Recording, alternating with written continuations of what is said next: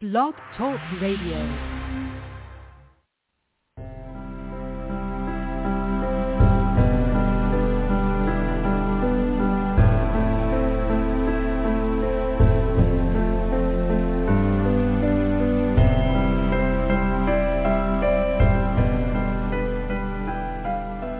Welcome to Nightlight. Step away from the mainstream and gather around as we enlighten the world and our realities and travel this cosmic journey we call life. Join us as we share with you and provide that beacon that can guide us all to a better way. Explore with us as we examine a metaphysical montage of spiritual insights, covering everything from the mundane to the magical, UFOs to unicorns, and everything in between.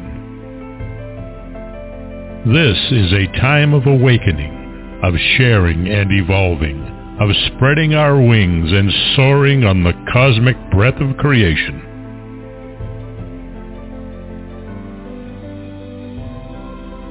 Come and join with other light-minded spirits as we weave our lights together to seek understanding, enlightenment, and with a little luck, some wisdom. This is Nightlight, a reminder that you are never alone.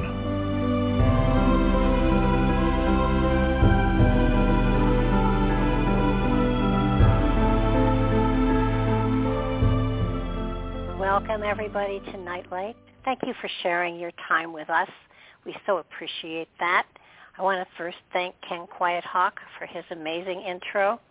He and his wife are native storytellers, and they have preserved their history, their cosmology, their traditions, and their magic in stories that they have shared through generations. It's an amazing way of providing historical information to the next generation, and it's certainly a mode that would probably benefit us even better than the written word in some of our textbooks, which kind of go out of style real fast as soon as they're published, for sure. Do check them out. It's Ken Quiethawk, and you just have to look up Native Storytellers on Google, and you will find him. He's an amazing man. Tonight's show is a very special one. It's one that I'm very excited about because I have had Rebecca on the show, 3 years ago, and I have been fascinated by her work. Let me give you a little backup here. If you could see into the future and saw imminent danger to all humans, what would you do? Futurist Rebecca Hardcastle Wright is one of those rare individuals who has the capacity to look into the crystal ball of hard empirical data and recognize the dangers looming in our collective future.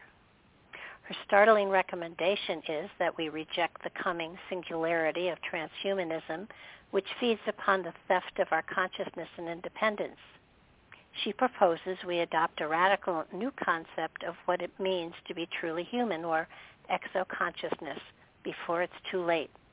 Her book is an important and serious roadmap for the future conservation of our species. Her book, Exoconsciousness Humans, Will Free Will Survive in an Increasingly Non-Human World, pushes beyond the limits of the known into an extraordinary life birthed through psychic intelligence. Exoconsciousness is a natural state seated in our ancient and innate cosmic consciousness.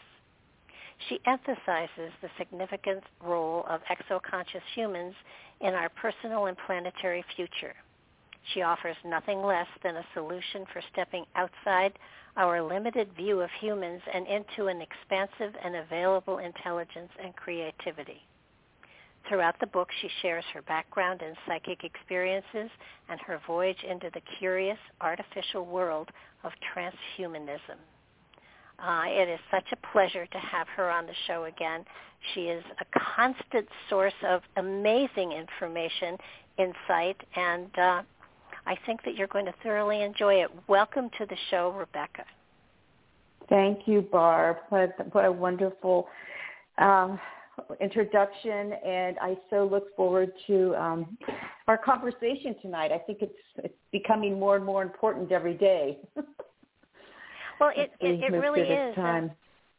And I think that, before we even dive headfirst into this, which if we were just sitting and talking, we'd be deep in it already. But for those who don't understand the two terms, exoconsciousness and transhumanism, let's define those so people understand what we're talking about. Okay. So exoconsciousness is a term that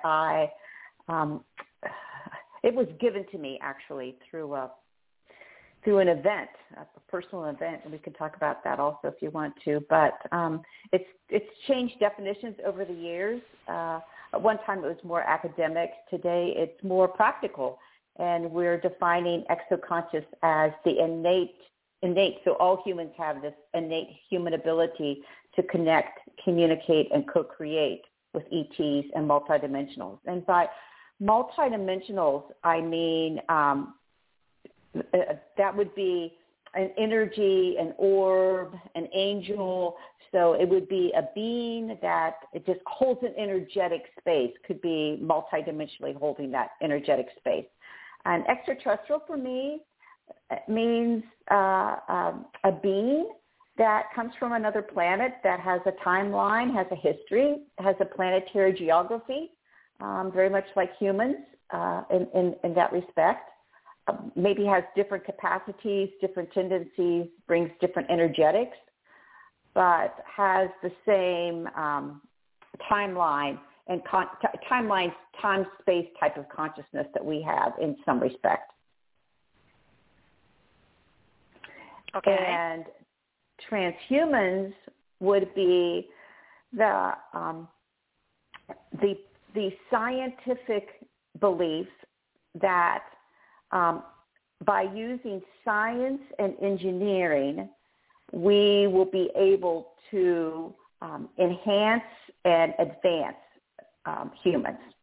So it would be any kind of genetic engineering tied to geoengineering, tied to nanomedicine, for example, is a new field within transhumanism.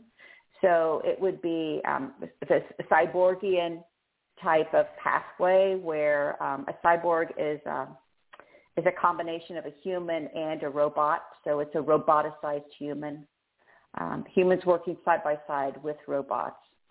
The distinction, one of the biggest distinctions between exoconscious humans and transhumans are that exoconscious humans believe that our consciousness is in our DNA, our body, our neural system, our brain, and very importantly, it's a field in which we participate outside of our body. So we go into this field where we receive information and energetics, and that's one of the key ways that we live our life. Transhumans, on the other hand, are creating an artificial field of consciousness that's more of a cybernetics, so a steered field. It'll be a field that will be engineered and steered. It's a closed loop, and humans will be part of the machine at that point, part of the machine, the field. So the field would be a field of shared human and machine. Okay.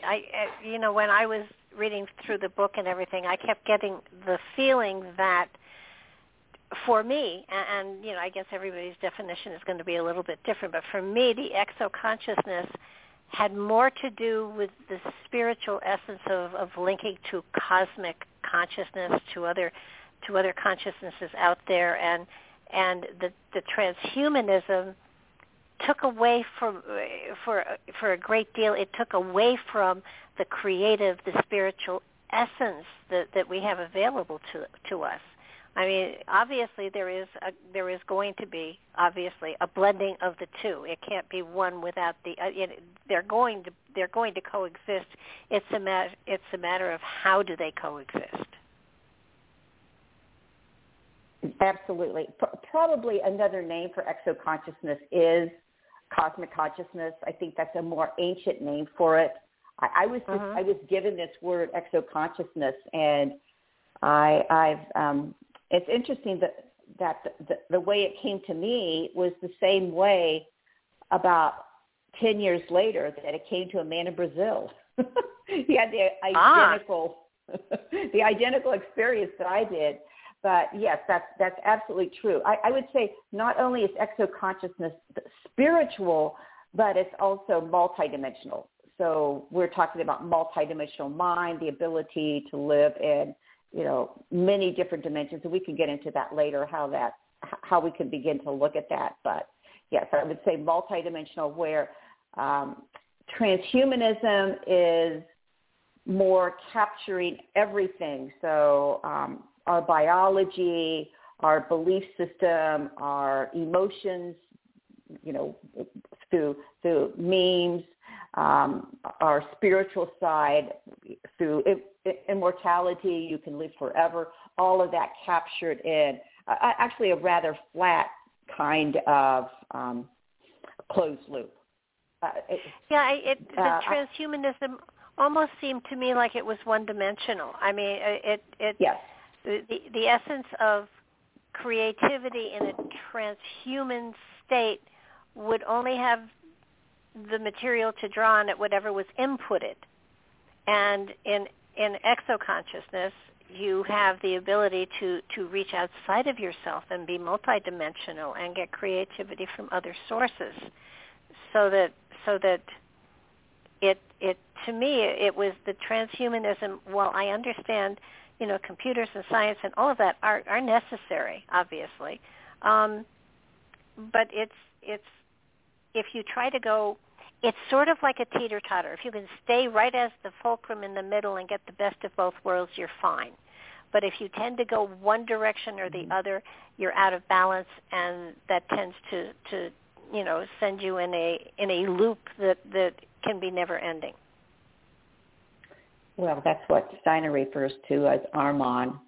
I'm sure you've probably done shows on Rudolf Steiner, but the transhuman would push back at you with that definition and say that we don't really know what AI and deep learning and artificial intuition is going to be creating.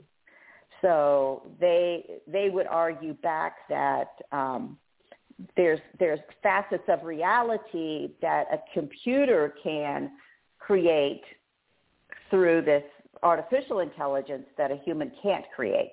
And that may or may not be true. I don't know at this point. But what I do know is true is that if you, as an exoconscious human, that my ability to use my psychic intelligence and go out into this open, free will field of consciousns will never be replicated completely by a computer program or by deep learning or in any of those. If you look at every society, China is a phenomenal example of it. When you look at the history of what China brought to the world prior to being kind of locked into this social control system that they're locked in, where they're just building little toys or whatever, or doodahs to sell to the West. The invention of paper, the invention of currency. I mean, China was incredibly creative, and then it all fell away. And that's exactly, and I think that the transhumanists are aware of this, and that's why they use so much propaganda. They have to use propaganda to spin these almost gamer-like realities in order to get people to buy into it and assent to it and say that, oh yeah, this is cool. This is so much cooler than being a natural human. Whether via TikTok or your news feed or certainly Netflix movies. They're the prime example of it.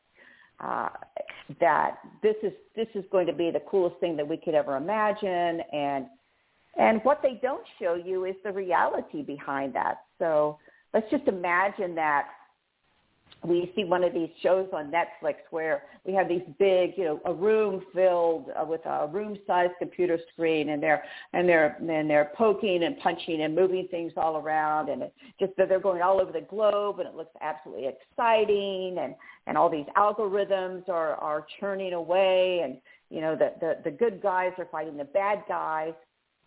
When the reality of artificial intelligence is that there's a lot of slave labor to it. And those people are actually called ghost workers.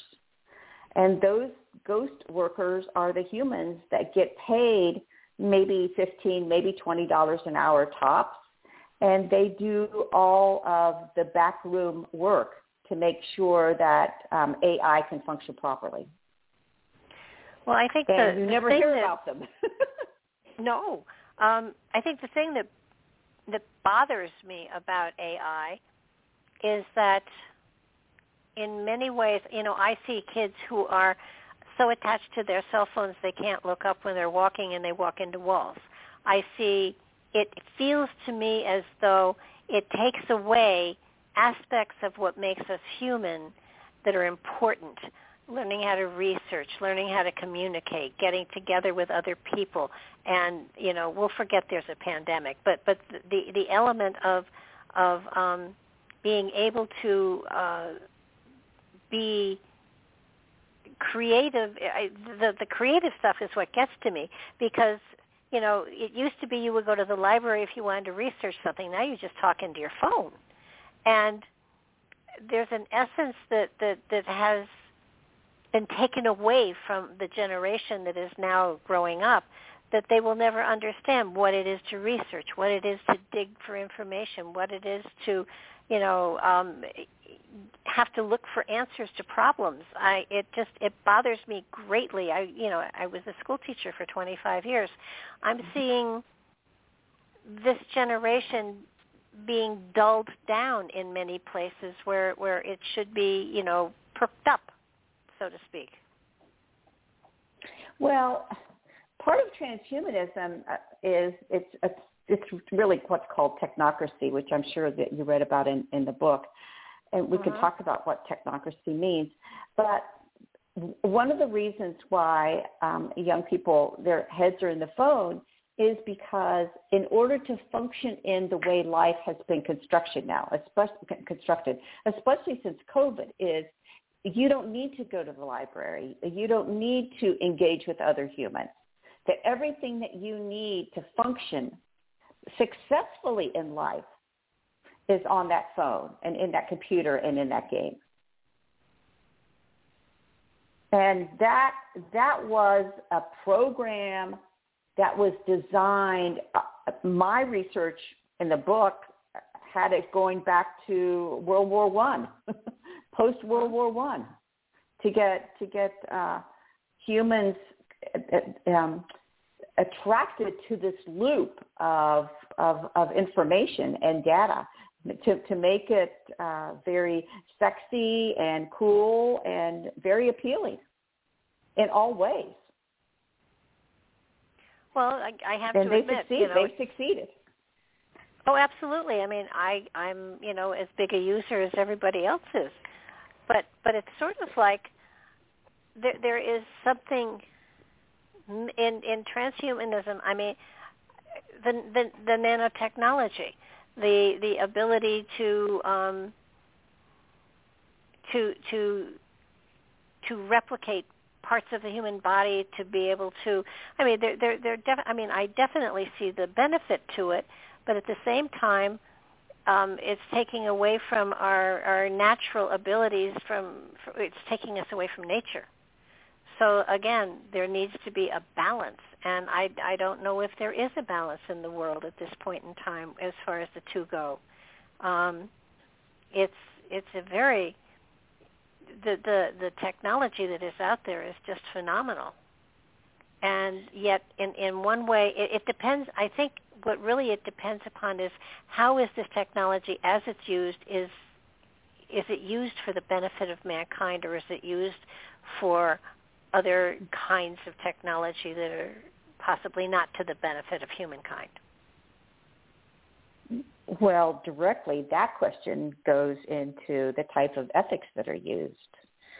And, they use a different type of ethics. But I think the root of your question is really the root of my question. And it's one of the reasons I get up every morning is why does natural human consciousness need this AI, this artificial intelligence, this transhumanism in order to advance? Once again, Steiner and many, mystery schools, the theosophy talked about how we were going to move through this age of transhumanism and this artificial field that would as they describe it, trap human souls and divert us from becoming a higher species. That this trap that was laid, I don't know why it's there. I'm trying to understand the purposes of it, and I'm trying to understand what it is in the composition that makes us human that we need for this to happen in order to break into this new world. Some in the mystery schools claim that as we come through this time and navigate it successfully, that humans will be like unto archangels. I can totally see that. I can see humans who navigate this successfully being that and having that kind of confidence in their soul and their spirit and their physical body and the capabilities of their natural biology. And yet transhumanism is here. So I don't know all of the layers that are connecting the two. I think we all have to live into it and experience it, because that's spirituality. It's always a journey. Yeah. It's a journey of, as much as we'd like to have it be this, Pollyanna, pink-filled balloon journey, it's not. It's hard. And this will probably be, in modern history, one of the most challenging times that humans have ever lived through spiritually. Because if you look at, I come from a religious background, so I went to seminary and I'm ordained in the United Methodist Church, and I worked as an interfaith campus chaplain for many years at a campus in Ohio at Rice State University, and I have a lot of friends in the Catholic Church and in the hierarchy of the Catholic Church and the Protestant Church and the Jewish religion and actually in Islam, and every one of them has capitulated to transhumanism. And there's little splinter groups that haven't, but if you look at it through the lens of the COVID vaccine and the nanotechnology and the COVID vaccine, they've all capitulated, including the Dalai Lama. Wow. Including the Dalai Lama, you don't go to the Vatican unless you're double vaxxed. Wow.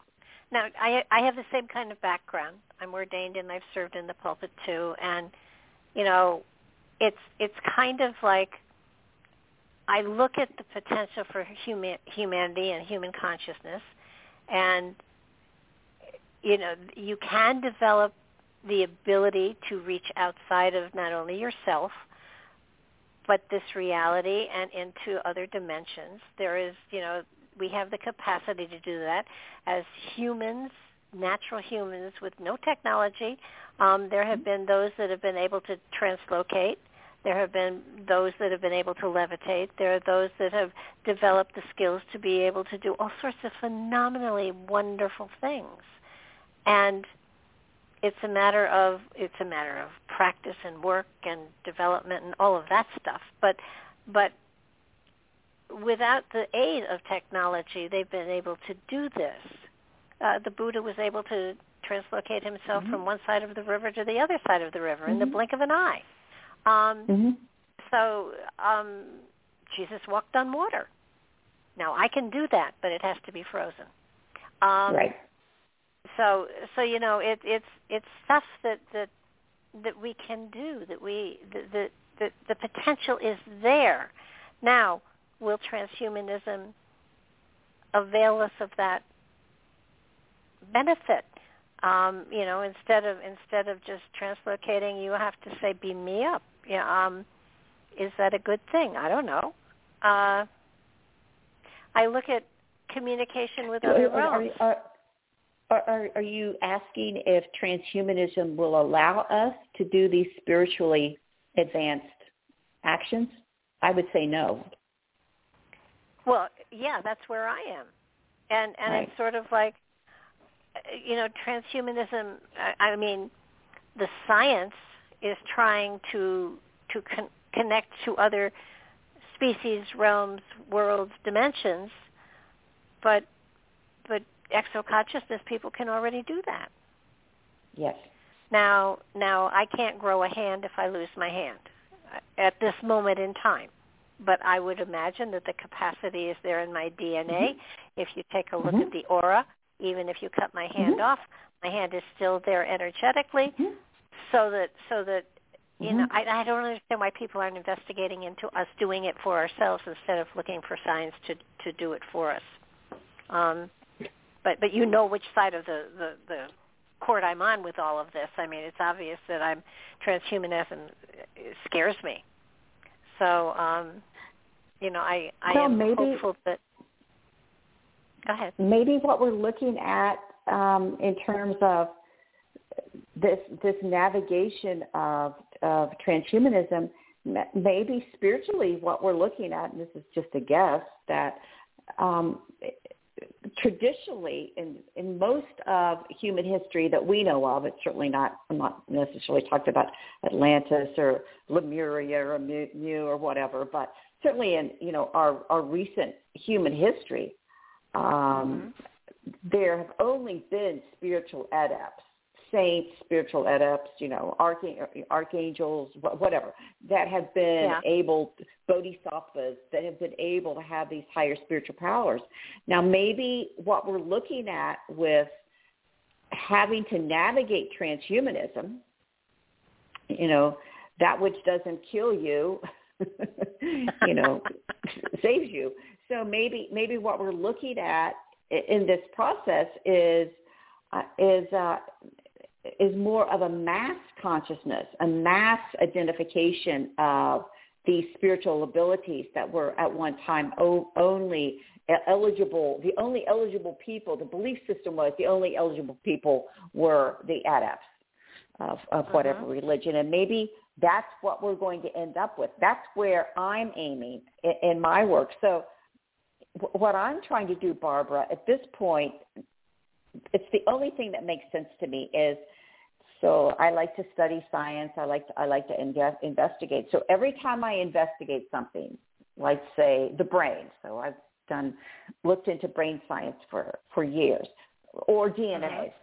Every time I study those, I take those kernels of knowledge that science and engineering and mathematics has brought to me, and I take that and I use that to say, okay, if this is true about us biologically, for example, with DNA, I just doing a talk on this in Brazil next month. If this is true about our human DNA, and it's been proved by scientists today, then why can't we, I call it transmute. Why can't we transmute that knowledge into exoconscious humans and begin to apply it? So instead of applying it, so it kind of goes back to your comment, why not apply it for the benefit and advancement of natural human consciousness and biology? Why not apply it to that? And that's what I'm doing. And more comes to the fore as I do it. And I'm not the only one doing it. I think there are many of us out there that beginning to see that, some interesting information's coming our way, and we can use this for all humankind to benefit from. And then whatever transhumanism's doing with it, that kind of becomes insignificant in a sense, I think, when humans are given the option. It's just that they're not given the option. Well, with transhumanism, it feels to me as though it puts you in a bubble. It feels as though there's an essence of mind control. There's an essence of being controlled by others, and that it kind of reminds me of the Borg, so, in Star Trek. It's like, okay, so we all have this part of us that is connected to a major computer someplace, and does that mean, just because we can draw information from it, it also means that it can put information into our venues that we didn't ask for, and yet it's there. I mean, even as your favorite ice cream is now chocolate, so that you go out and buy chocolate ice cream all the time. But it comes down to the fact that above and beyond that, it can go into even deeper essences of how you live your life and how you survive, and you become a slave to it, and that bothers me. Where's my free will? That's exactly what they're doing. That's what you just laid out is exactly what they're doing. And they already, Charles Lieber, I'm sure your listeners know about him, the Harvard chemist that was arrested right after COVID was declared in January 2020. He was arrested at Harvard for his work with the Wuhan lab, and he wasn't a biologist or a virologist. He was a chemist, and what he was really working on was human brain to computers, connecting human brains to computers, so that we will participate in an internet mind, and that and he's got patents for the ability to actually insert an operating platform in the human body through his nanowires and his nanotransistors. That's kind of like a plug-and-play application like you have on your computer. Like a plug-and-play would be you could hook up a computer monitor, you can hook up a keyboard, a gamepad, a joystick, and those can all be inserted into as an operating platform in the human body, and as you said, to transform us humans into cyborgs, a hybrid human with machine integrations, and then remote control us. Once the nanotechnology is in us through nanotransistors, through nanowires, through graphene oxide, I'm sure your people have read a lot about that. Once that's in our body, the connection begins. The connection is well on the way. It goes past the blood-brain barrier, and it moves through your entire vascular system, and that's the purpose of it. And the purpose is not to have free will. The purpose is not to think. The purpose is to be a resource, to have as I write about in the book, to have a barcode. You will have a barcode, and so I took the barcode thing. I looked at the barcode, and I'm like, well, they're barcoding our DNA. And I'm looking at, why is DNA barcodable? Well, DNA is barcodable because every person's DNA is unique. So not one person on Earth has the same DNA. So every person alive today has a barcodable, unique DNA.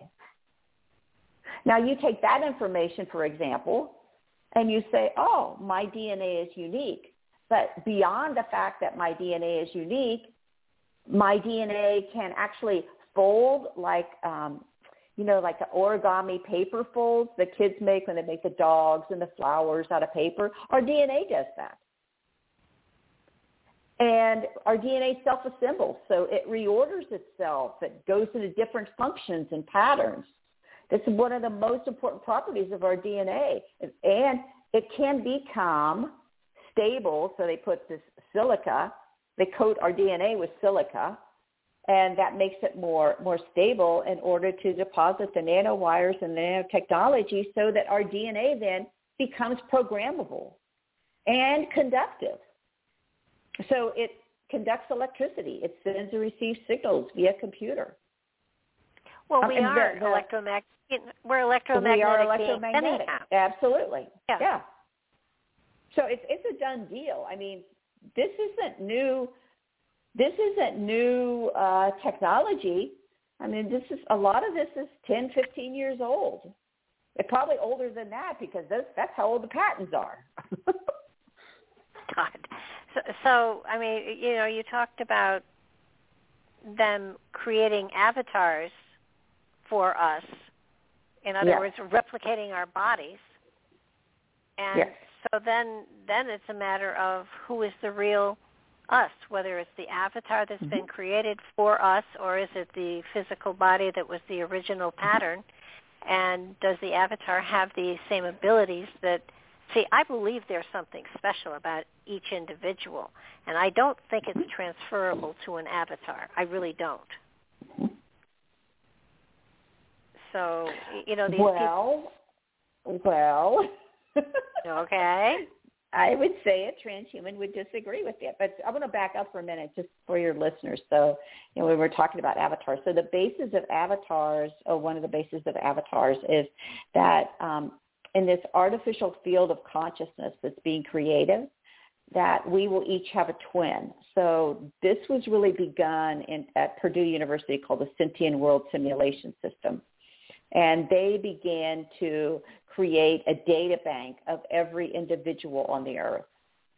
So I would think by now, I don't know, it's probably 15, 20 years old. I think by now I'm sure they have an avatar or a data bank of every human on the earth. Now, in terms of the uniqueness, this is where it gets dicey, in my opinion. Oh. So So we learn a lot about stem cells, and we've learned a lot about like the fake meat that they're selling us. So a lot of that's done with stem cell and engineering. So if you can successfully blockchain and identify give a barcode to a DNA. So the DNA is already on the barcode, okay? The DNA barcode is then put on a blockchain because there's no one computer system that can hold it all. So every different DNA is put on a different blockchain, and then that's connected there then on through the cloud. But that artificial DNA that has been barcoded is able to track all of you, all of your behaviors, all of your emotions, all of your feelings, all of your actions, your behaviors, your psychology. Maybe not perfectly, but it's tracking how you, once again, function, like we were talking about what you need to function in the world. It's tracking how you function in the world, which is part of your essence. Yeah, it's maybe not your spiritual essence, but yeah, that's where I was going. I mean, it's my patterns that I've had through life that I have exhibited certain, an if-then type thing or a reaction to certain situations. That's all patternable. However, yes. My spirit has free will and can shift and change and alter my perspective in a nanosecond. And that kind of pattern can't anticipate where that would go. It can, as with any computer, it can look at the past experiences and it can say, this is most probably how she's going to go. But what if I would diverge from that? So I still think there is an independence here that is not computerized, that cannot be computerized. Well, once again, to argue the other side, we can, a transhuman would say, we have the God code. We have the God gene. We've already, MIT and different DARPA and different groups have worked with, quote, religious extremists in the Middle East wars, and we've developed this ability to switch on and off the God code. That part of our brain that connects us to God.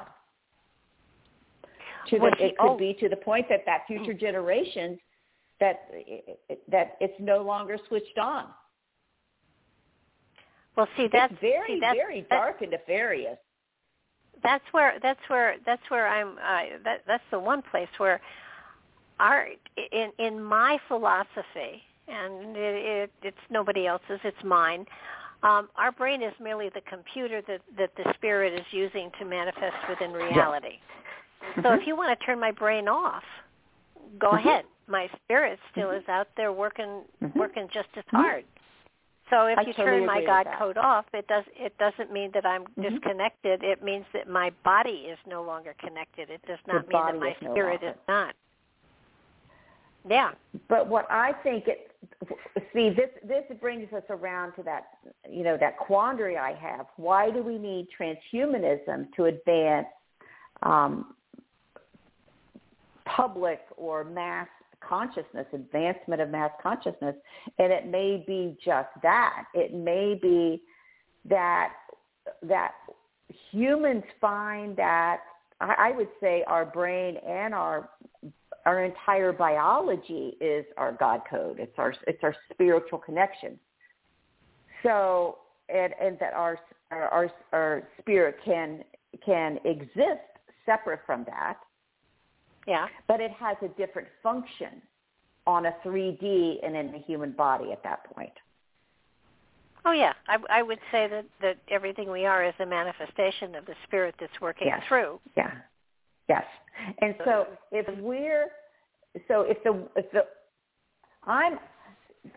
one of the reasons I use the word exoconscious human instead of exoconscious alien or exoconscious ET is because of the human part.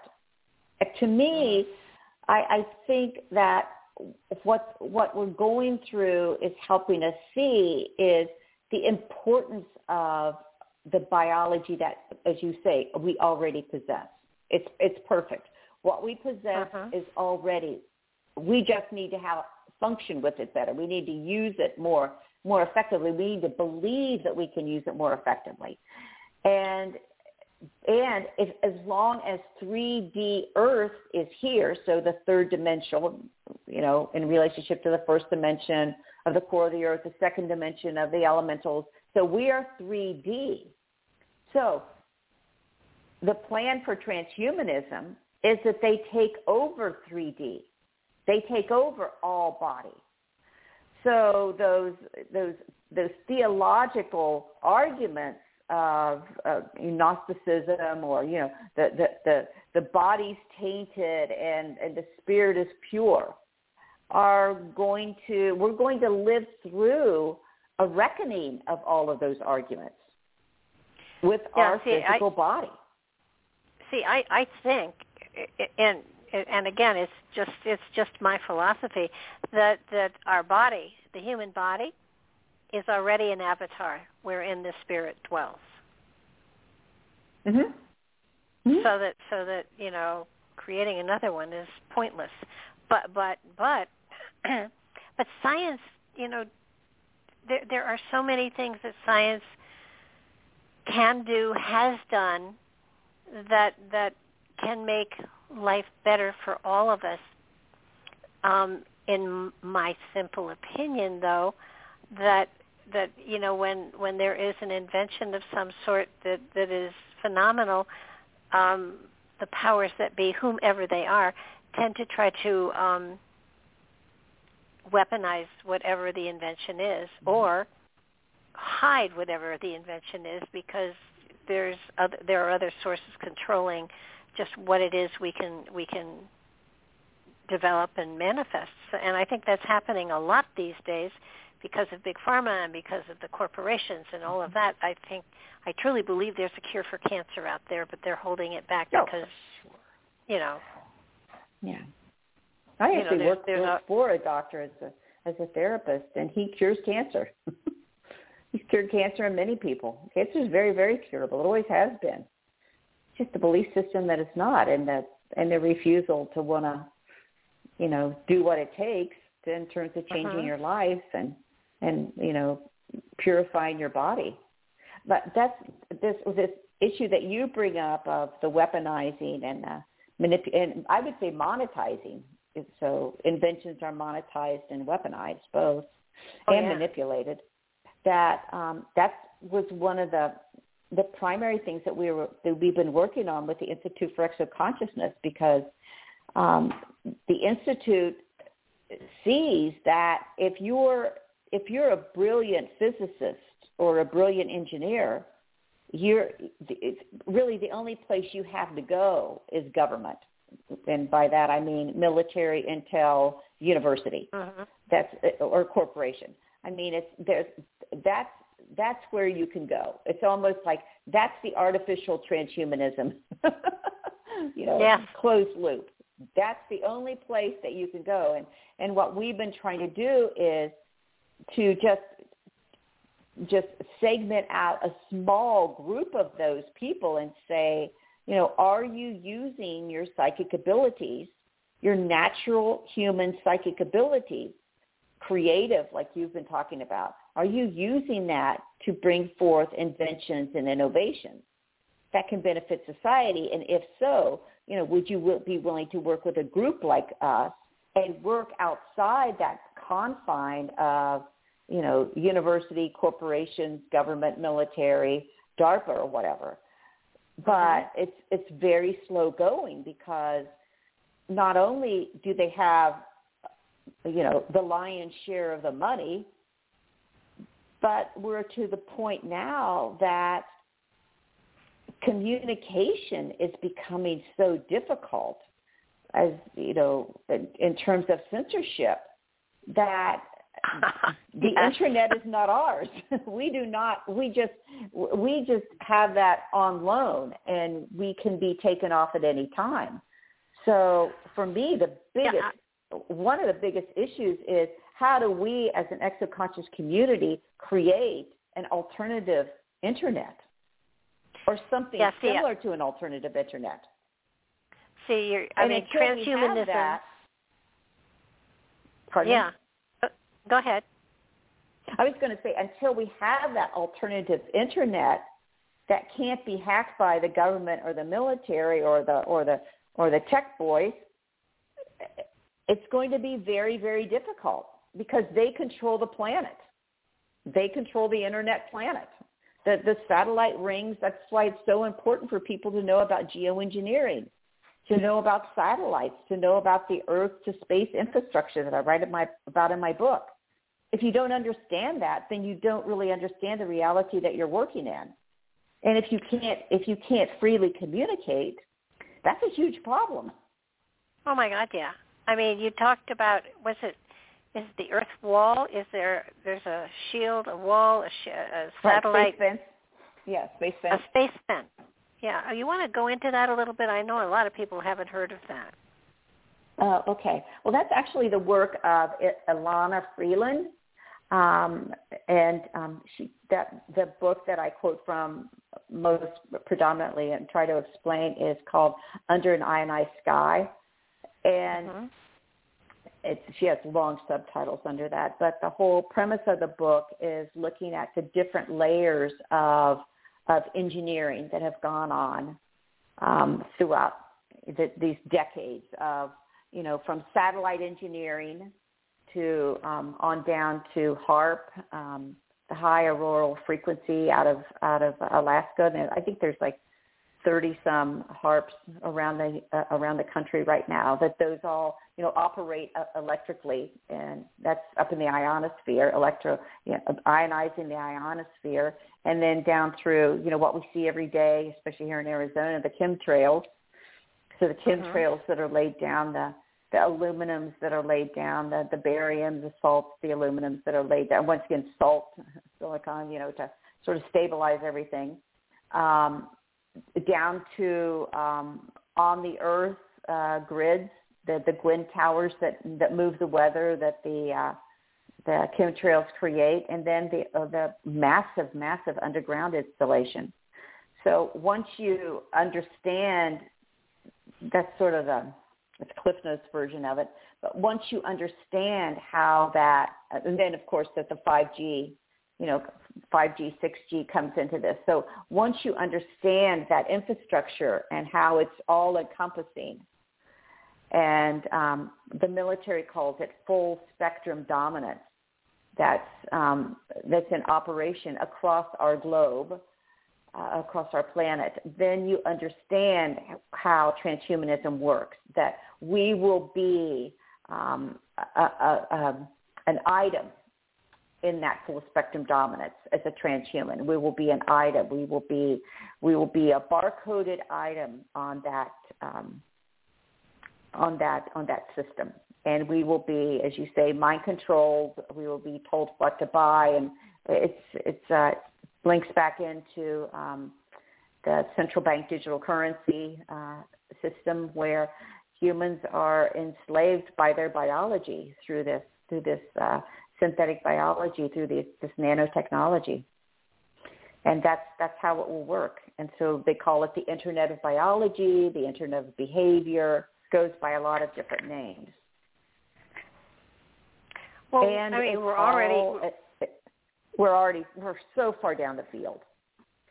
Yeah, I was going to say we're already slaves to our credit cards and our we're already a society that is controlled by monetary needs and whatever. Mm-hmm. And I think what really, sometimes it feels hopeless, but the reality is we still have, we are in a transhumanism culture. Yes. But we still have the potential to expand into an exoconsciousness individuality, mm-hmm. so that and if enough people do that transition into exoconsciousness, then the pendulum swings in the other direction. The pendulum also swings into cosmic consciousness. So that's what's so important, I think, about the whole idea of exoconsciousness, is that you're not only then operating with other humans, but you're also operating them, we say co-creatively, with other extraterrestrials and multidimensionals. So your whole field of function is just exponentially greater than anything you could ever do with transhumans. Oh, absolutely. And, when you reach outside of your dimension, when you reach outside of your physical reality, there is so much information there. There is so much creative inspiration there that you can bring back and incorporate into your life to make the changes in your life to affect other people as well. So it's not hopeless. It's something that everyone is capable of, and mm-hmm. So how does someone start? Once one recognizes that, holy cow, I am so controlled by everything that's going on, I have lost my freedom to be me. How does somebody turn around and start to move in the other direction? I think that the important word that you said just now was individual.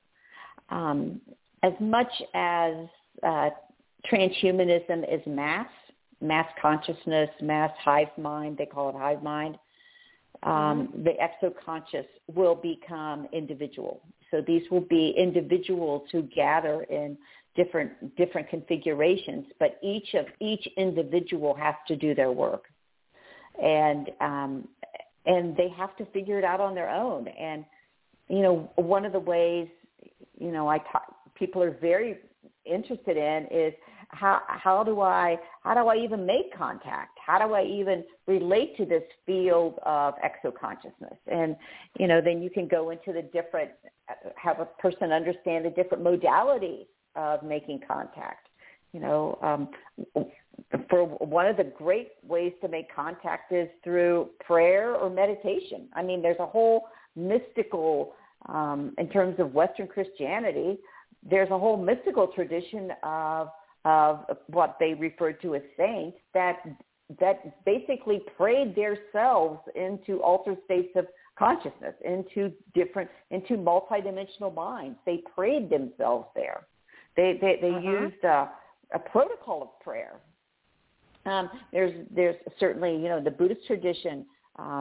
There's of meditation. That's another way. I mean, one of my good friends who just written many, many books, he wrote about 4 books on being with the beings and We Are Disclosure and all these UFO, ET books, but he never had a conscious extraterrestrial experience,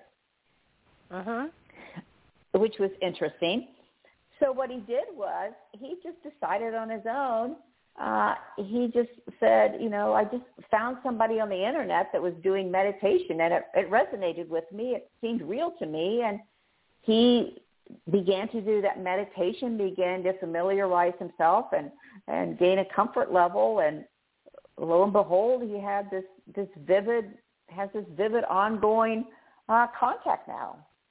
So I think people also begin in this field. A lot of people have near-death experiences. That's not uncommon now to have a near-death experience. And when I think that happens, then you take that and you build on it and you do something with it. Some people practice lucid dreaming. Some people practice out-of-body experiences. There's just there's probably 8 or 10 major contact modalities that humans can have. And it doesn't all have to be, the ETs came to me. It could be other ways that we do this. I think, you went into,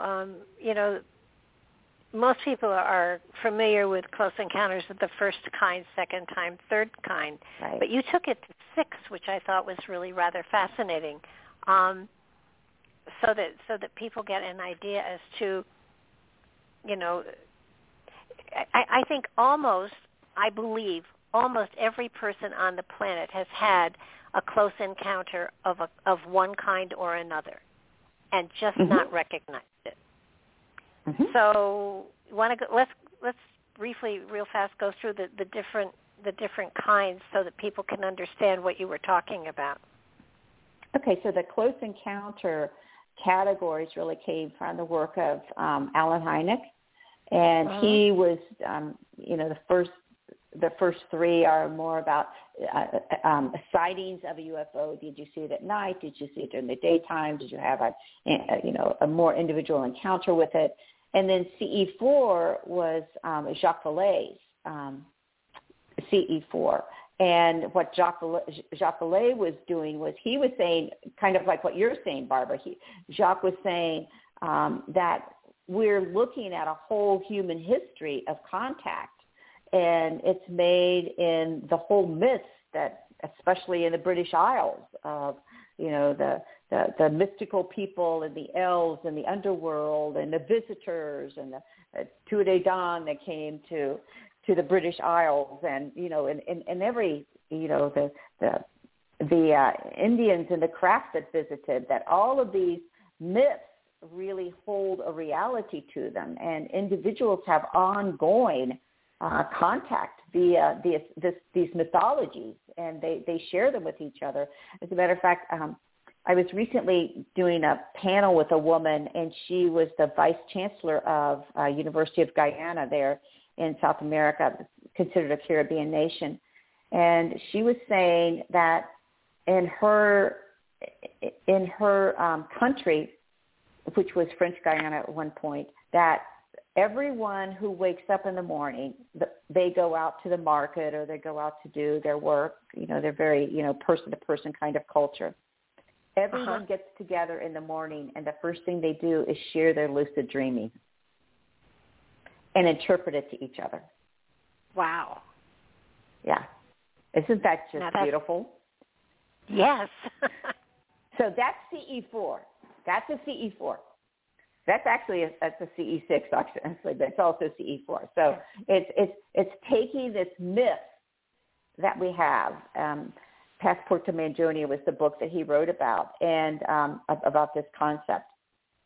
So CE5 would be Stephen Greer and going out and having the CE5 gatherings where, you gather and you call in the craft, and it's about having a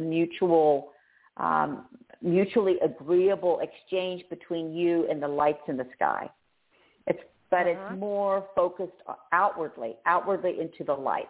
So Jacques Vallée is focused more on the folklore. Greer was focused more on the lights, kind of outside of ourselves. So what exoconsciousness as a CE6 would be is focusing inwardly to the individual and what their actual current time experience is, and how they have integrated that experience into their life and the meaning of their life and the function of their life. Well, it's I know there are whole bunches of people out there sitting and thinking, am I an exoconsciousness person or am I a transhumanism person? Where is my consciousness at this point in time? And certainly if there's a question, you're probably exoconsciousness looking for a way to put a hook into it so that you can, further develop it, probably. If you're a transhumanist person, you're probably trying to show off. Right, yeah. And I think also, if you're a CE5 person, CE5 people aren't necessarily exoconscious. A lot of CE5 people get very, very wrapped up in the kind of the nuts and bolts of craft identification and craft physics. So I think that's more scientific, that's more, mathematical and, the engineering of the craft. I would say that's another kind of niche that someone could go into. If your focus is turned inward to you as an individual and how this contact experience is influencing you and how it is working in your life and how you're integrating it into your everyday life, then that is more exoconscious. So it's the whole mind, body, spirit. Like, how does this, maybe this is a good time to also refer to the Free Foundation, Ray Hernandez's Free Foundation, that did the survey of 5,000 contactees. And one of the things that his scientific survey did was it pointed out the fact that these people who had non-human contact were affected physically, that in many ways they became healers, they healed themselves, they felt the presence of their DNA and the power of their DNA. They found that their mind changed. A lot of them, quite frankly, prior to contact, they didn't even consider themselves psychic. They just thought they were just kind of normal. And they have contact, and they become hypersensitive and psychic. So just emotionally, they change. Emotionally, they change, and spiritually, there's a huge leap that happens spiritually. But then again, in the survey, it's always individual. It's what I care about the planet, what I care about my relationship to God, what I care about in terms of having a peaceful world of cohabitation. But the most startling thing of all is that out of the survey, almost 80% said that if they had the chance, they'd do it again. That they felt like it was a very beneficial experience for them, and they would definitely repeat it, and they wanted to repeat it. I think what a lot of people have to understand is when we're talking about contact and communication, we aren't necessarily saying that little green men are going to sit down and have dinner with you and talk to you about their planet, although they could. But basically, it's inspiration. It's getting insight from other realms. I think Thomas Edison used to, when he had a problem, he used to take a nap, and when he woke up, he had the answer to the problem that he was working on. He was reaching outside of his own consciousness and allowing something to flow to him from another realm. Nikola Tesla, the same way. You know, he drew information from cosmic consciousness for sure. So that just because you haven't, seen a UFO or been abducted doesn't mean you can't have had contact. It just means that the way in which you open yourself up to communication with other dimensions and other realms is going to be different from other people's. That's all. And it's very subtle. Yeah. It really is. I know that. I mean, I've seen a UFO, and when I saw it, the first thing that occurred to me was, "There's more out there. I have to find what it is." I mean, and I was in a group of people. This thing landed on my campus and then took off and swooped over the dorm. There were people that were screaming. There were people that were afraid. There were people that did not see it. And so it's a matter of where were you when you had that experience? Did you acknowledge it? Did you recognize it? Or did you close it out because it wasn't time for you to recognize it? So that I have to admit I don't have a direct line. However, I know that I can get in the zone and open that portal and bring information through in a heartbeat if I want to. So it's something that you work at, and then the more you trust it, the more intensely the information that you get, or inspiration that you get, or suggestions. In my experience, they don't tell you what to do or how to do it. They tell you the philosophy that you can use to develop it to your own benefit if it's appropriate for you. I find them not interfering in your own development, but giving you a philosophy that you can apply to a situation to make it better for yourself. That's just my experience. There may be people that get, a book of instructions. I've never had that. That would be cool. But it feels to me as though the consciousnesses that are out there that are available to us are a very gentle consciousness, and we have to develop on our own. We have to find our own way, but they'll give us a philosophy to do it. Do you get something like that, or similar, or different? Oh no, I totally agree with what you're saying. And it's funny when you were talking about. Just want to plug in a little thing that I learned from science when you were talking about the UFO came and some people didn't see it when you were in college. It flew over your dorm and some people didn't see it. Yeah. So it's kind of like a lot of contactees. We hear the stories of, I would say, I'm a contactee, but nobody else in my family has a memory or saw it. So how does this happen? The way it happens is, once again, the uniqueness of our DNA, that our DNA has a bioresonance. So Barbara's bioresonance is different than Rebecca's bioresonance. So this electromagnetic frequency that is unique to us is that our DNA is involved in, is how we connect to other beings. So what transhumans have found, that once they bark, this is way out there, but this is what they're doing, so we might as well talk about it.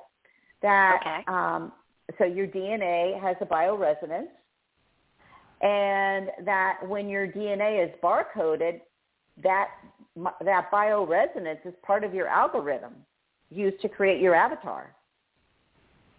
And that then an electromagnetic signal can be sent to your DNA, and only you will be affected, not those around you. So it could basically, if you're at a football stadium with 60,000 people, they can broadcast only to you. But now, just the same way, go ahead. No, finish your thought.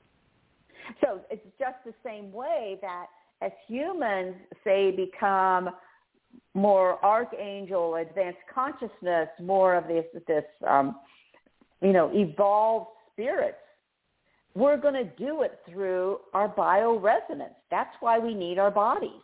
That's why we have to preserve our bodies. When we lose that DNA bioresonance, we use one of the gateways that we have to connect to these other dimensions and to these other beings. Okay, so something that I have wondered about for a very long time.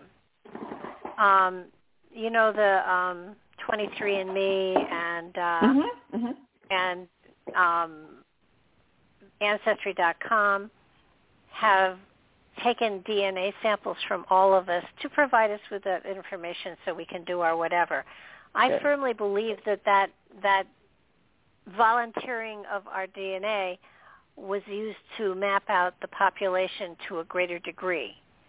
And when the testing for COVID started out, they were taking swabs from inside and they were collecting DNA samples.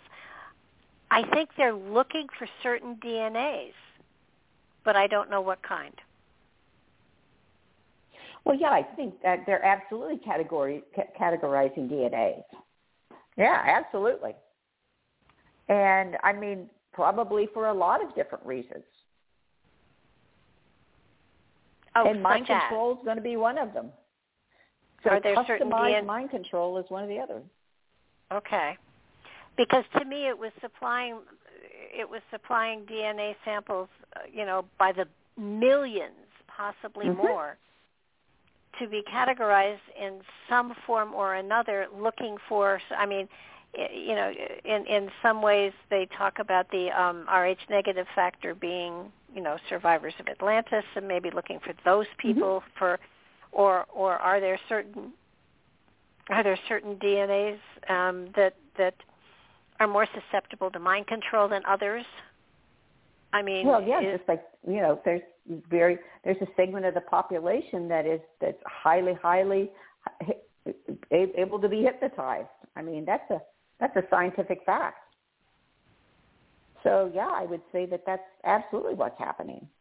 But what we have to get our mind around that's so important, I feel, is the vastness of this project. It's the vastness is beyond belief. The financing and the vastness of it is just.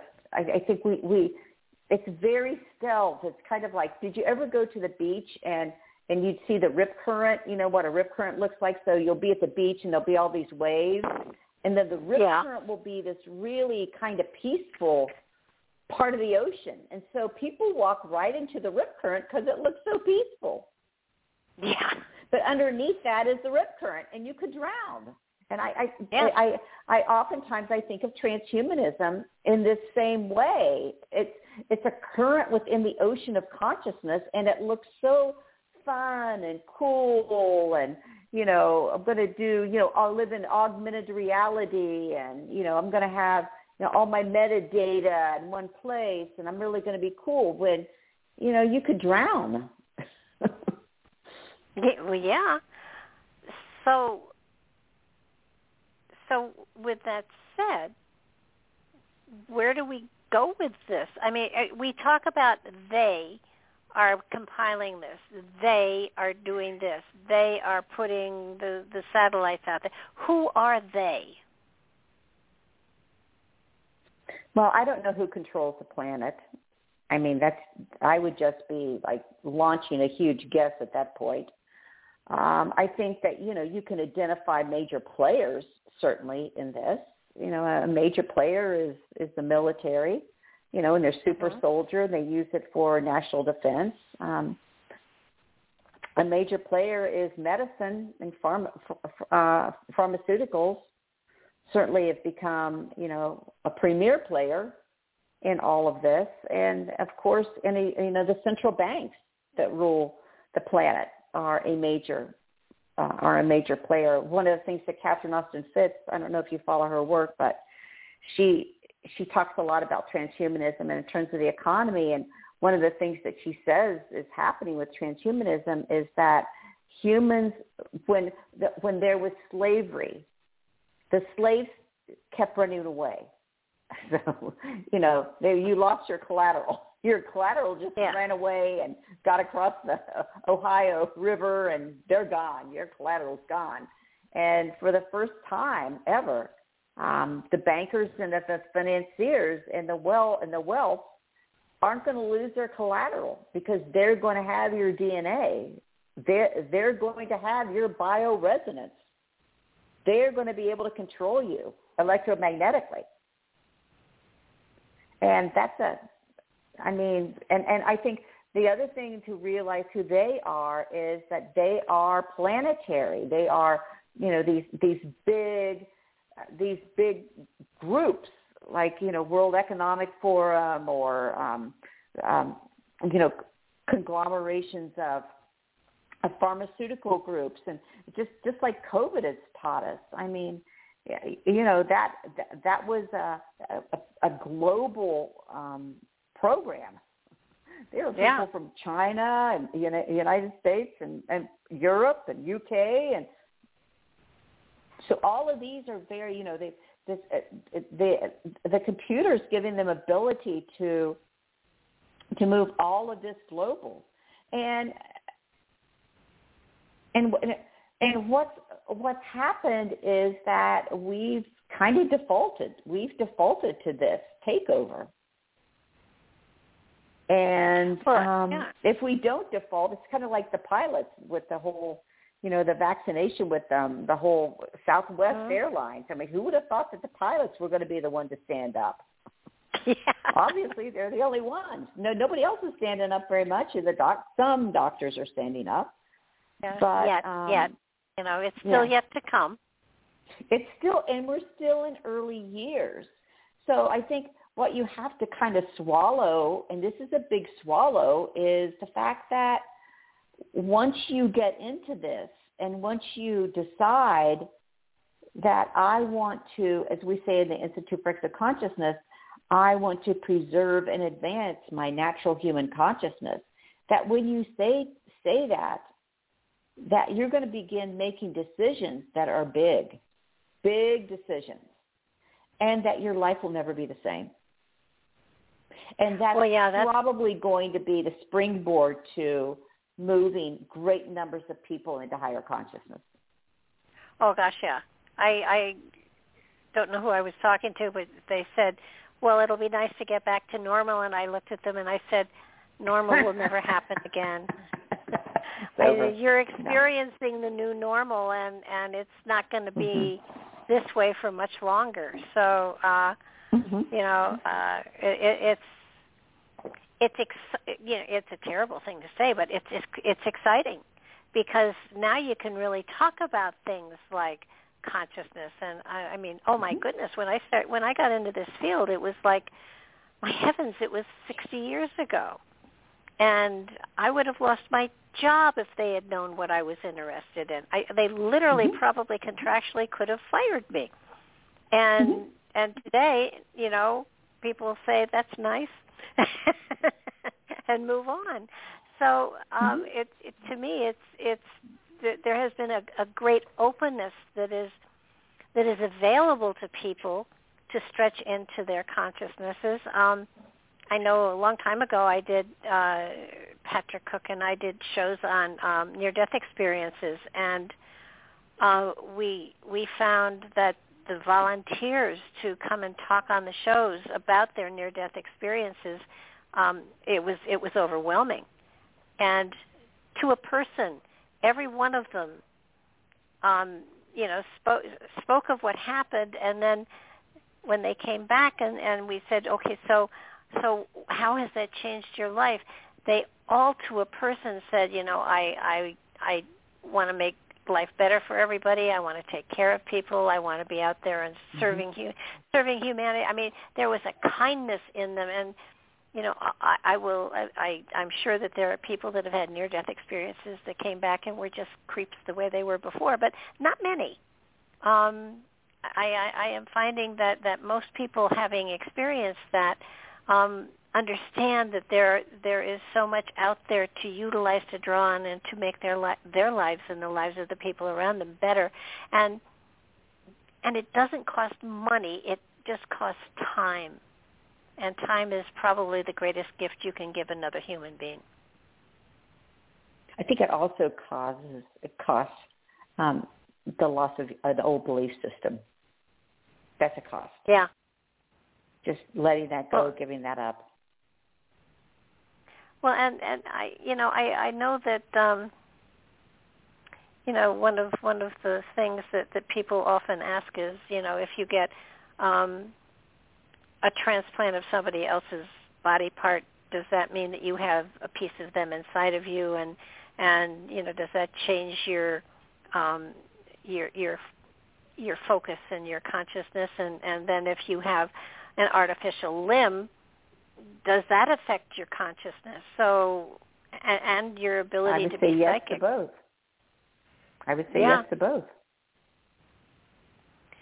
So the soldiers that come back and that have artificial limbs, they aren't. Now, to me, of course, their spirit is still fully intact, and they aren't changed at all. It's just that some of their pieces are, their physical pieces are missing, but not their auric field.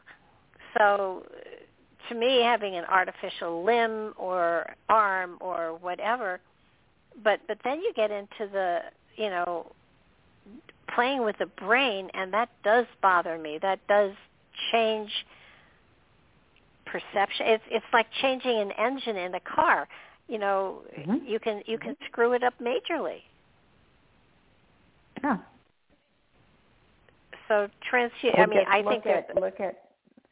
look at the Tesla cars. That's the whole. You don't have an engine anymore. You have a battery. I mean, that's kind of another example of that. But I would say someone that has an artificial limb, that I think that is going to impact their consciousness. Absolutely. And it could be beneficial in the end, but it's going to impact their consciousness because their brain's going to have to change to accommodate that artificial limb.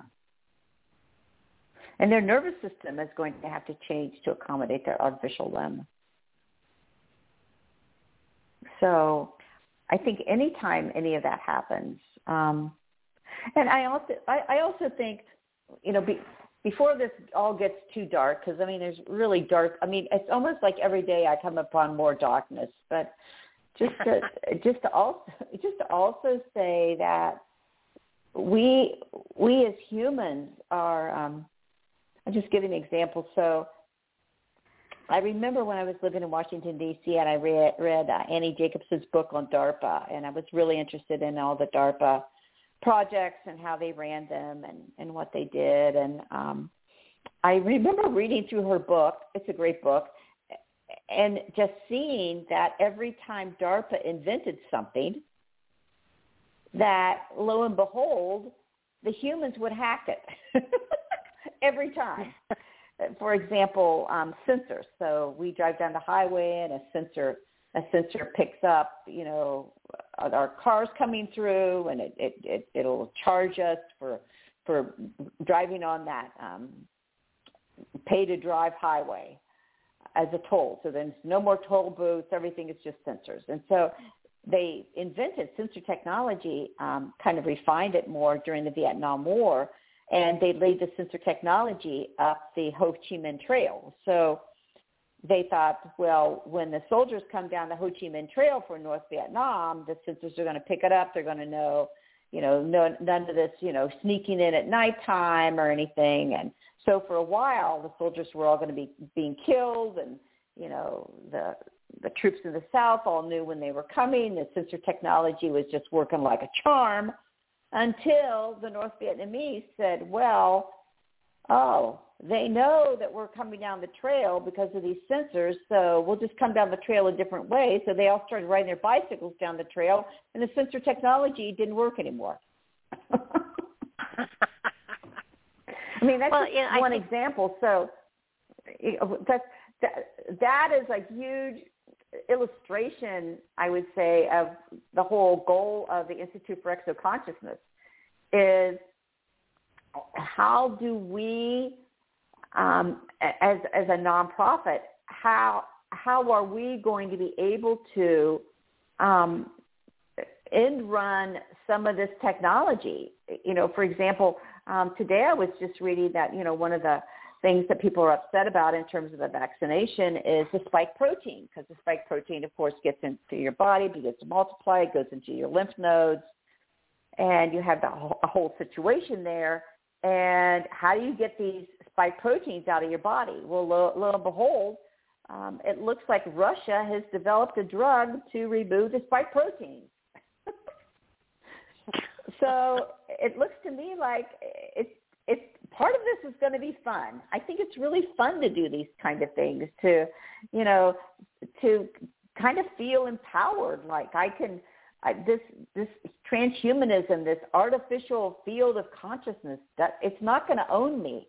And you just have to determine that no matter what, it's not going to own me. I'm going to claim my free will in this. And my free will means that. Go ahead. No, I think one of the delightful parts about all this is one of the purposes maybe of transhumanism is to stretch us in exoconsciousness so that if transhumanism presents a situation, then we are challenged with our creativity to go beyond it and go around it.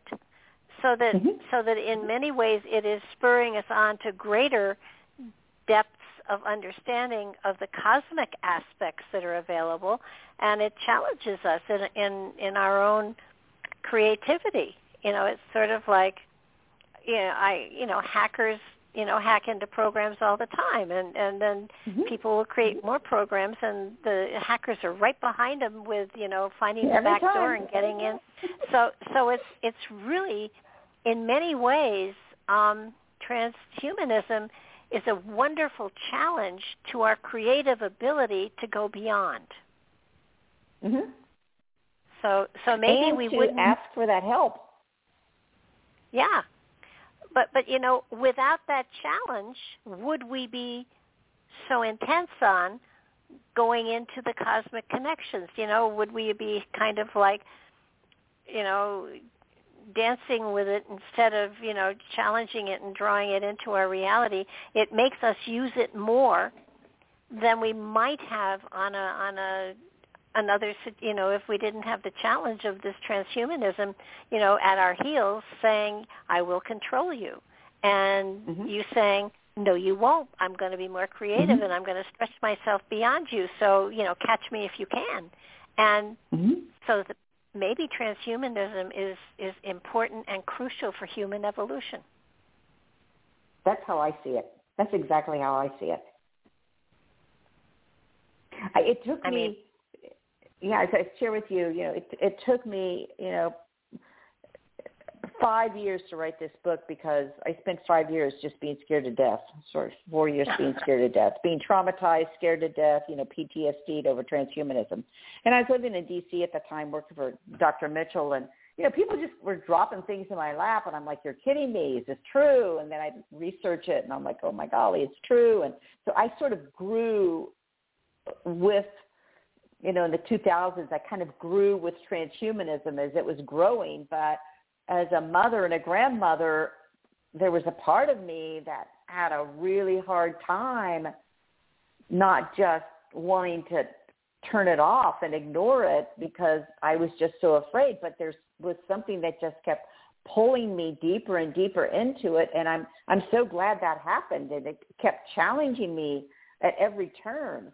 So, I would say that on a personal level, that had a lot to do with my evolution until I finally got to the point, I made a move and that, of course, takes up a lot of time and sort of reorders your consciousness when you move. So I left Washington, D.C. I moved to Phoenix, and I was able to make that spiritual shift and not be so afraid of it, and be excited by it, and see the possibilities and potentials of it, and that this is our human evolution. And when we talk about the cosmos, I think it's important to also realize that one of the reasons that we need to be so empowered by exoconsciousness at this point is because we are becoming a space economy. And that for many of the powers that be on Earth, their focus and their money and all of their intellectual firepower is going to be focused on space, not on Earth. And that is going to put a different juxtaposition of government, these big international groups. They're going to be looking into space. And I think that we as exoconscious humans are going to be looking at it differently. We're going to be looking at it like maybe the cosmology we believed, like how the Earth was formed, how Jupiter was formed, how, is our moon the same moon that we've always had? Is it a new moon? Was there an old moon? All of these cosmological questions just in our solar system, not to mention out into the universe. I think that exoconscious humans are going to be developing new cosmologies of how creation happened.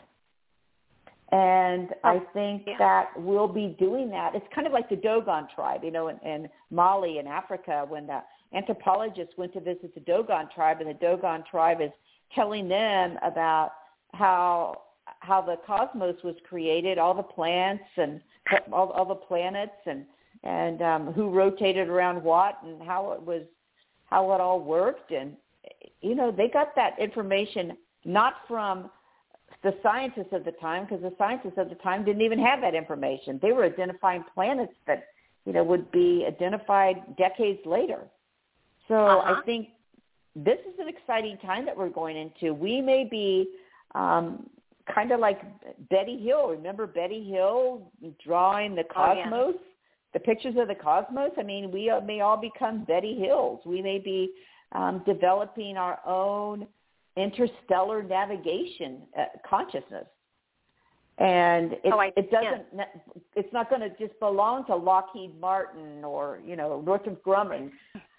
It's going to belong to us as individuals, and we're going to know the navigation. And it's our natural cosmic consciousness that we will start to reclaim. I totally agree. I do believe that cosmology is going to change for humanity over the next, millennia for sure, because it has to, because we're reaching into other realms and other dimensions. And so those concepts as to cosmology and creation and purpose and direction and all of this are going to change dramatically, because Earth is a very small planet.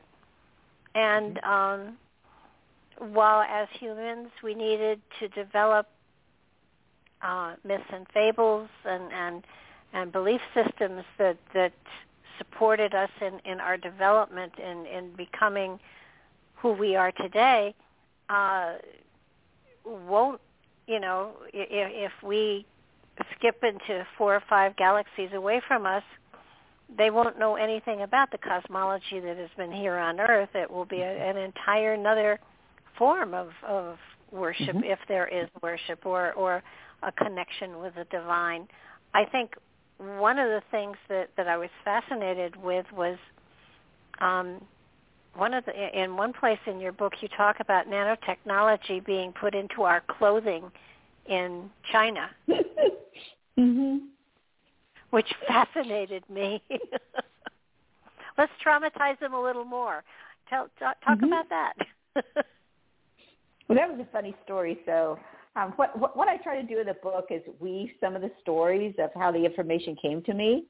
Uh-huh. So I was at yoga one day, and there was a young man next to me on the yoga mat. And so when I used to go, I lived in the Beltway of Washington, D.C., and I would walk down the street. So I'd work in the morning, I'd walk down the street at noon, and I'd go to my noon yoga class, kind of, clear out the cobwebs of the day. And so there were a lot of kind of drop-in people that would come at noon and do yoga. And this man was next to me on the mat that one day. And after class, we walked up together and put our mats away and put our different props away and whatever. And I looked at him and I said, did you just come here after work? And he goes, oh, yeah. I said, where do you work? Like, is this your lunch hour? And he said, oh, yeah, I work up at an agency that I always forget the name of it, the Department of Science and Technology. It's got like a big long name to it, but it was a huge campus that was up the street from me. And I said, oh, that's great. And I said, I've just been reading about your agency, and they had done the 9/11 report. They'd done the Warren report, and they oversee a lot of commerce, the issues of commerce. Uh-huh. And technology. And so I said, I've been reading about what your agency does, and it's really fascinating. Which section are you in? And he said, I'm in polymers, which is fabric. And I said, you're in polymers? I said, well, that's the really interesting group that I've been reading about, because I realized that in the 2000s, when they offshored all of our clothing manufacturing to China, that they began to put nanotechnology into our clothing as a way to kind of experiment with monitoring us, and that nanotechnology was, we were experimenting with the ability of that nanotechnology to go into our skin and cross through our blood-brain barrier. And he looked at me and he said, lady, I don't know who you are, but don't ever talk to me again. And he ran down the stairs. So it's just, these big, once again, that whole agreement to outsource all our clothing to China, that was a planetary agreement. I don't think people understand the totality, and I don't either, but the totality of stuff that has been going on while we've been trying to make our mortgage payments. And, yes. Yeah. And it's amazing. Yeah. I'm gonna check labels from now on. I'm gonna, if it comes from China, I'm going to be a little bit leery of, just what am I putting myself in for? I think. Well, now they've now they don't need to put it in our clothing, because we have a whole segment of society that's willingly being injected. An injection is by far the best way to get it in our body. There's 3 delivery systems. So there's 3 main delivery systems for nanotechnology. There's the air we breathe, okay, and that goes back to that whole, space fence, the Earth to space infrastructure. There's food. Nanotechnology is delivered via food, and it will be especially delivered via all these genetically engineered meats that they'll be trying to sell us, because, of course, they're interrupting the food chain so that we can't get regular food or GMO, genetically modified. They'll be putting nanotechnology in that, and they have been for some time. And so air, food, and pharmacology. And by far the biggest experiment's the COVID vaccine, because that injectable, they can oversee, and it's a planetary project again. This is all planetary. And I think we need to wrap our minds around that word, planetary. This is everybody on the earth is getting a COVID vaccine, unless you don't. Well, then they get you another way. It's not like it's... Yeah, but I don't know that. Yeah, but I guess, there's a lot of hacks around that. So you could say, I'm going to eat as much as much organic food as I can. I'm not going to eat this genetically modified food that they're trying to sell me. And furthermore, I'm certainly not going to eat any of this, meats that are developed with stem cell technology. Who knows where the stem cell came from? We could be eating another human that's self-assembled and self-replicated, quite frankly, to be gross. We could be cannibalizing, turning our society into cannibals. So, and I think the air, I live with chemtrails in Arizona and Phoenix. We have chemtrails all the time. I don't choose to go out the days we have chemtrails. I try to be in chemtrails as little as possible. And there's all kinds of, protocols that you can do to get it out of your system. And I think the body's ability to cleanse and detox is just remarkable. I've been working with this one woman, and she does. She has a technology that she uses so she does lymph massage. Those are our lymph nodes, lymph massage. And she uses a technology that was actually downloaded into an inventor, a woman that invented it. And I said to her one day, I said, this lymph life that you're using on patients, you're going to be helping to release a lot of these spike proteins and a lot of this nanotechnology that collects in our lymph nodes. I mean, that's a scientific fact. If you look about vaccine research, it collects in our lymph nodes, and you go right into those lymph nodes with this new technology, and people are releasing it. You're going to help people clear their bodies of these injectables.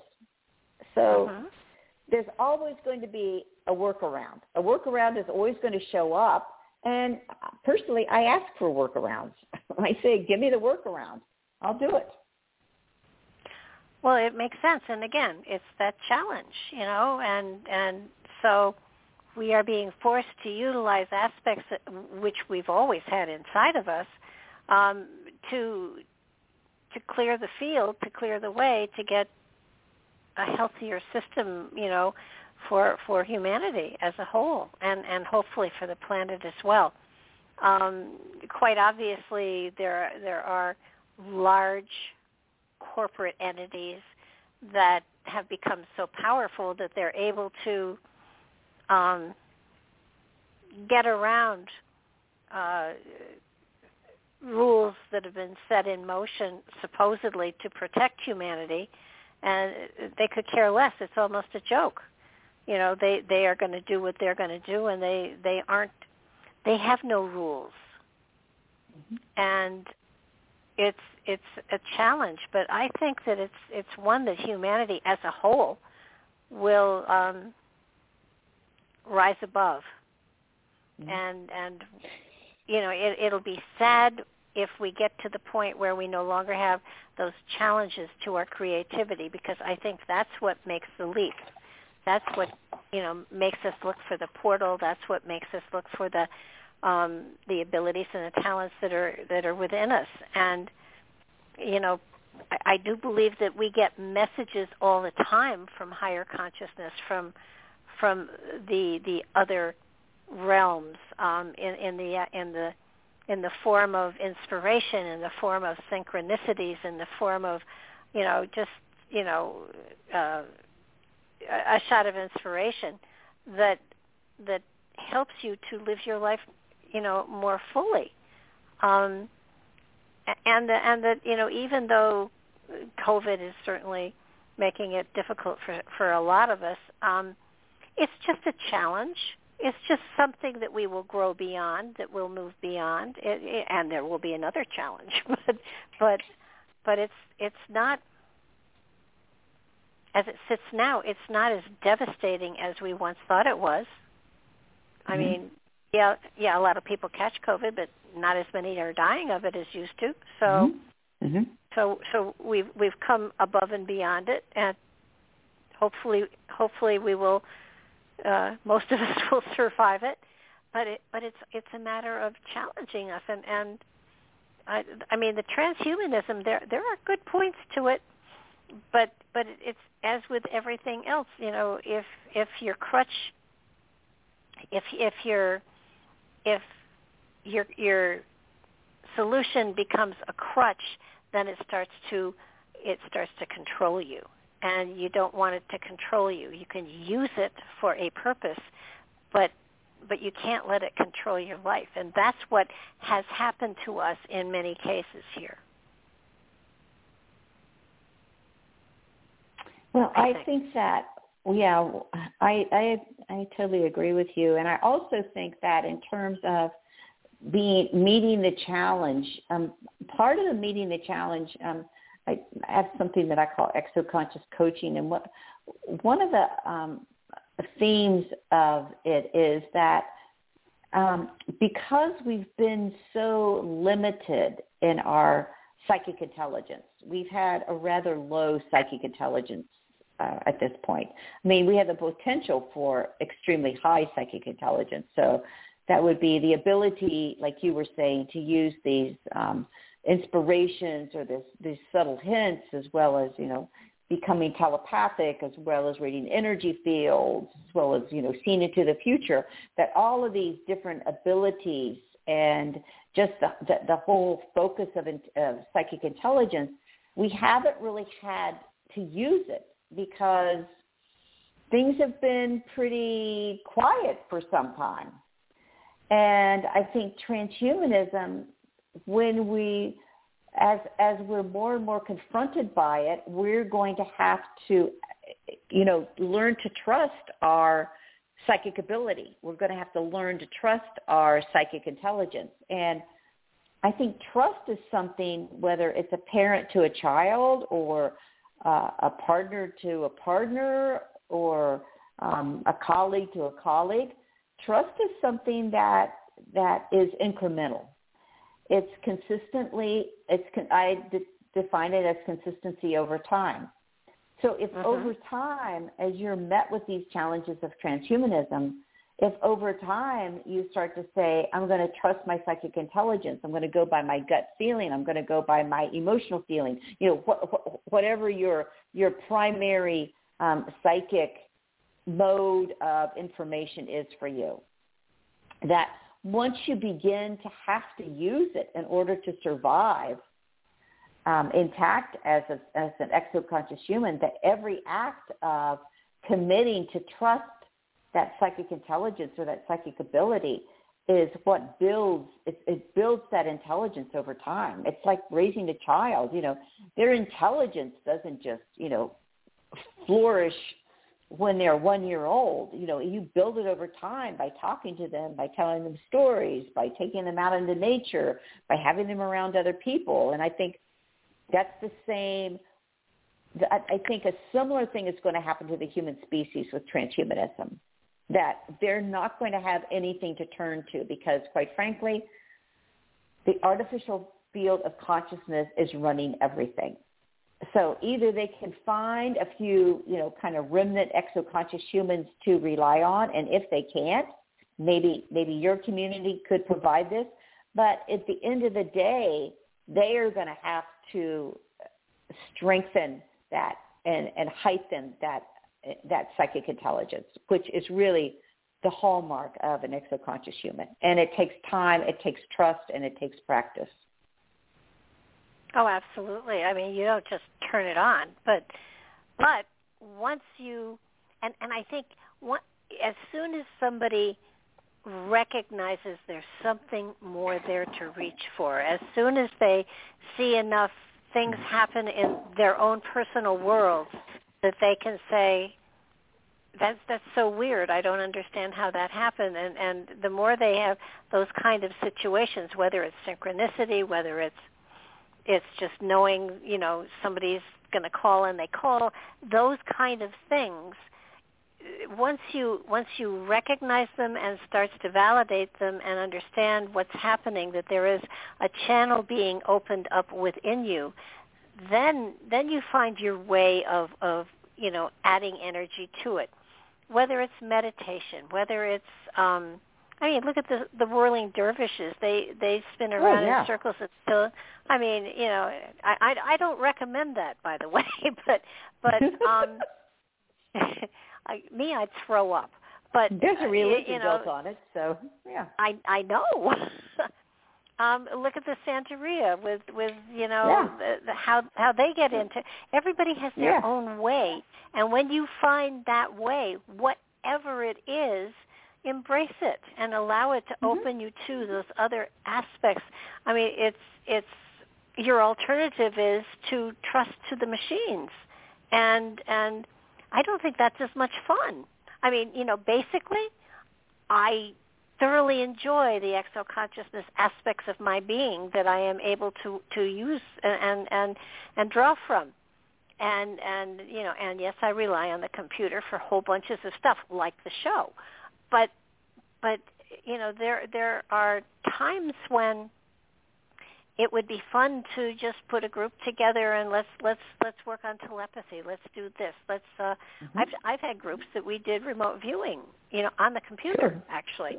So it's stretch yourself, because in stretching yourself you give yourself a higher potential of understanding of the human spirit and where you are within this reality, and how you can benefit from these gifts, and how other people can benefit from your benefiting from them.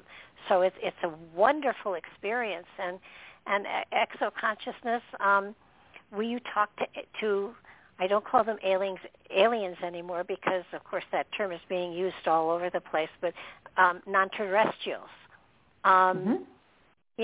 Touching in with other species even.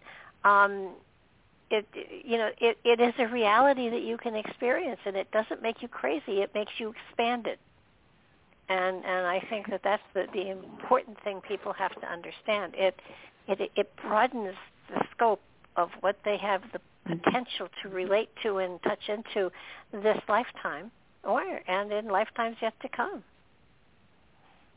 Well, I think it's going to be interesting for us to watch what happens with the sort of, I would say, the intelligence community takeover of ufology and UFOs, and that, that's all part of this artificial cyborg, artificial field of consciousness, this comprehensive field of consciousness that's been seeded with Hollywood and now Netflix and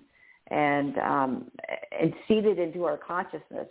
This is the real thing. So it's going to be very interesting when the government, what happens with the reporting to the Senate Intelligence Committee, what's going to happen with that. But I think the whole goal in that is to begin to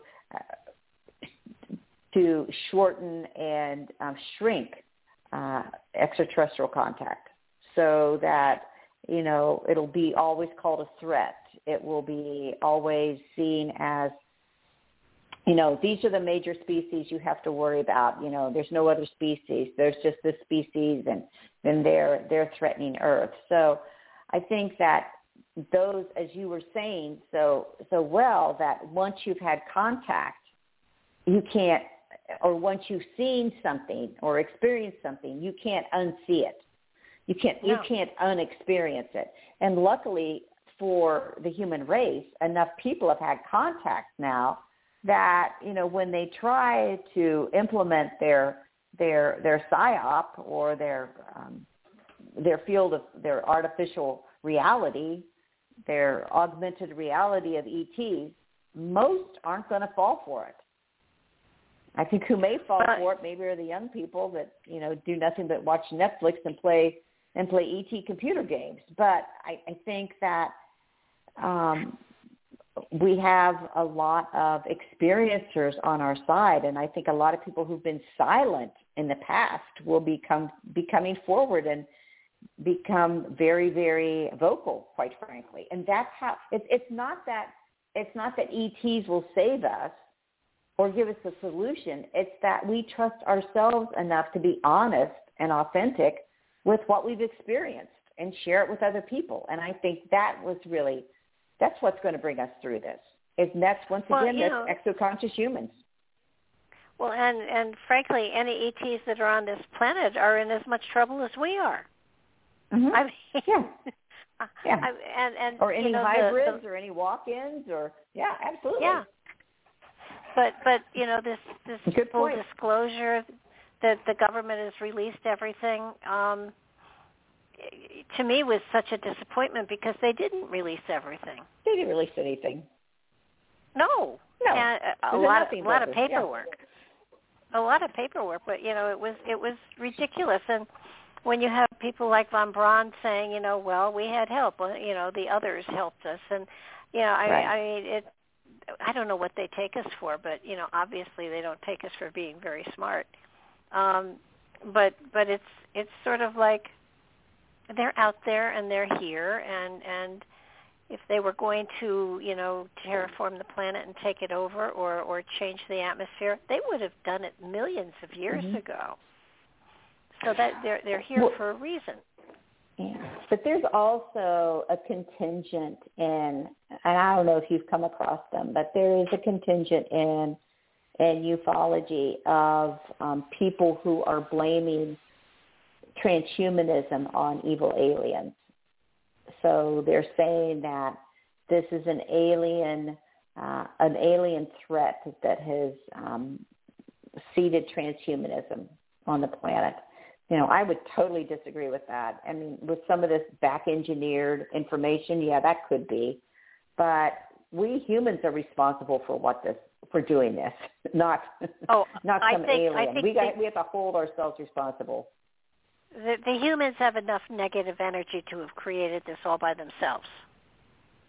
And I don't think we also, like I try to show in my book, with all of this, there's a historical timeline to it. It didn't pop out of nowhere. It's historical. It didn't get passed down by an alien trying to take over the planet. No, this has been going on for centuries. Well, that's what I try to explain to people, that what's going on today has been in the works and in plans for probably thousands of years. Probably we are, and the thing is, I don't think we're close to the end. I don't even know if we're close to the middle. There is a whole process that we're going to be going through, obviously, and I would take it as a challenge to rise above it and go beyond it, as opposed to be controlled by it and manipulated by it. And mm-hmm. frankly, I have no desire to be manipulated. I'd rather make my own mistakes. Thank you very much. Mm-hmm. Yeah. And I'm really good at it. So. Yeah, that's part of being human. I think, whether we go beyond it, whether we navigate it, whatever model we use, I think it's going to be only for our good. It's just reconciling it with our heart, reconciling our heart in this, and saying that I have the heart capacity to love myself enough to know that I'm going to be able to maneuver through this, to navigate through this. Absolutely. I just noticed the time. Do you want to give out websites and stuff like that so people can find you and get in touch with you and stuff? Sure. My main website is exoconsciousness.com, and we're in the process of revamping the IXO website. We're kind of trying to see how we can be most effective in this preservation and advancement of natural human consciousness. So that's offline, but it'll be back online, I would say, in a month or so. I offer different services. I do Exoconscious coaching, information about that. I also, do these interviews. I write books, and would love for people to reach out and get in touch with me, and I'll put you on my mailing list, and that would be wonderful. Thank you for having me. I appreciate it. Oh, it's been a total pleasure. I'm so glad that we were able to get together. Yeah. Let's do it, before 3 years is up again. I know. It'll be interesting the next time we do it to see what's really unfolded. It certainly will be. So thank you so much. I think it's going to be a real joy. It's going to be fun to watch it all, actually. It is. But thank you so much for being here tonight and sharing your information. My pleasure, totally. Okay. Good night now. Have a lovely evening. Night. You too. Good night. And everybody, thank you for joining. And we'll see you on Monday. And Mark has a great show for Tuesday. So please check us out on YouTube. And if you like what you see, please subscribe because that's how we know you're watching. Have a great evening, everybody. Good night.